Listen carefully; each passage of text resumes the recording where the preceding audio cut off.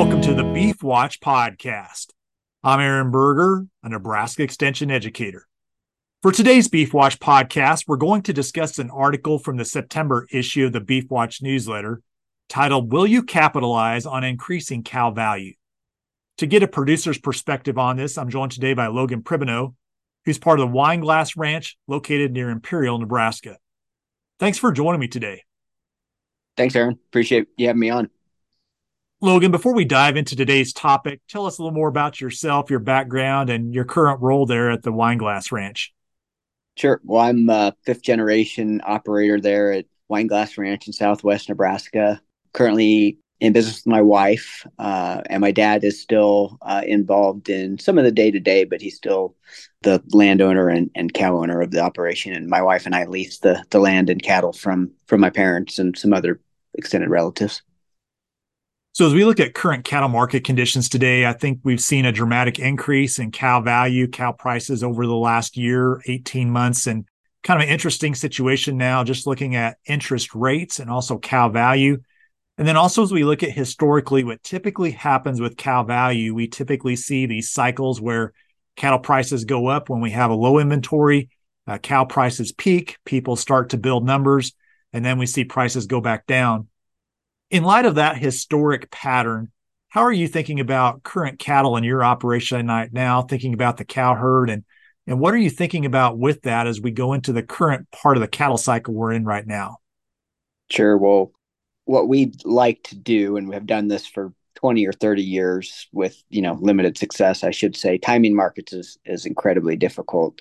But what we're currently doing is growing our cow herd to offer most of them for sale in the coming year or two. Right now, it'd be about March 2025 is what we're thinking, but we try to be flexible with that. So we did sell down our cow herd in 2006, missed it, so that was kind of when the cattle cycle was supposed to hit, but it didn't. The drought caused it to be 2014.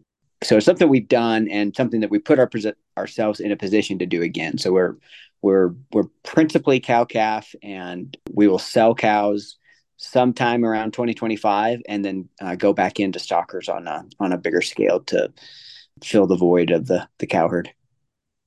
So you're really adjusting your cow numbers somewhat based on what's going on with the cattle cycle, the class of cattle you're running based on cattle prices, recognizing that historically we've seen these prices go up and down, and trying to take advantages of that situation when prices are high. Yeah, that's exactly right. When you can buy a calf for $700, we try to produce very few of them and buy as many as we can. And we were able to buy heifer calves for $700 here about four years ago. And no one in the state of Nebraska, virtually no one that is accounting for all fair market value costs, really can produce a calf for $700. Certainly not now, and it wasn't true then either, in my opinion. So as you think about your strategy related to this, how do you think about your cow herd? And I know for some people are saying, well, how do you make that kind of adjustment? You build a cow herd, then you liquidate it, then you buy stockers. How do you think about that? What are the things that drive decisions for you with that? Well, Aaron, I'll tell you, it is difficult. I've been through two of those cycles now with my father, but fortunately, I have his insight and support, in doing it. So that really helps. I didn't have to go to him or grandpa and say, hey, we're going to sell half of your pride and joy. It's something that we've done, kind of had the playbook for, but it is difficult. Jumping in and out of different segments can be difficult. We generally have two pretty good managers that work at Wineglass. One of them is typically a cow boss. The other one's typically a stocker manager, and that really helps. Right now our stocker manager, he is a cow boss, and after several years of being a stocker manager, he's kind of learning the trade. But it's difficult. But long term, like the economics of it seems to be a good play to have in your playbook. One of the things that's gotten my attention recently, and I'd like you to comment on, is just the tax implications or the tax opportunities of liquidating a home-raised cow herd where you're paying capital gains rather than ordinary income. How does that fit into as you think about opportunities with this? it's a big part of why we employ this strategy. So when you sell a home raised bred cow, it's a capital gains tax, which is depending on your tax rate, is a fraction, significantly less than half of what your ordinary income tax would be. Like, so if you were to sell like a stalker, it's taxed as ordinary income. And oftentimes there are drought designations for cow liquidation where you can put that money into a 1031 exchange to purchase something else down the road. So the tax implications of this are a big part of what we're trying to do here. And the bigger picture, it just puts more dollars in your pocket versus Uncle Sam's. For someone who might be thinking about this as a possible opportunity, what are some things you would encourage them to think through and make sure they understand before they made that jump? Oh, good. I appreciate you asking that. So someone listening to this could be like, oh, well, this guy's talking about growing your cow herd. I'm going to go do that tomorrow or next year. And you have to be positioning yourself years in advance. So, I mean, we started growing our cow herd in 2018, 2019 is when we really started to ramp it up.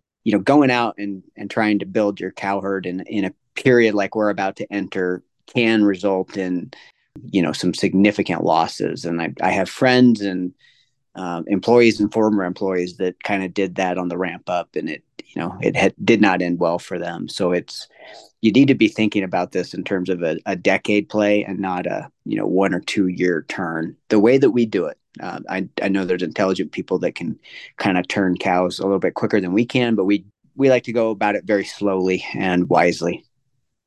So really back in 2018, 2019, you were buying in heifer calves, then breeding those to the genetic you want, retaining heifers and building the cow herd that way?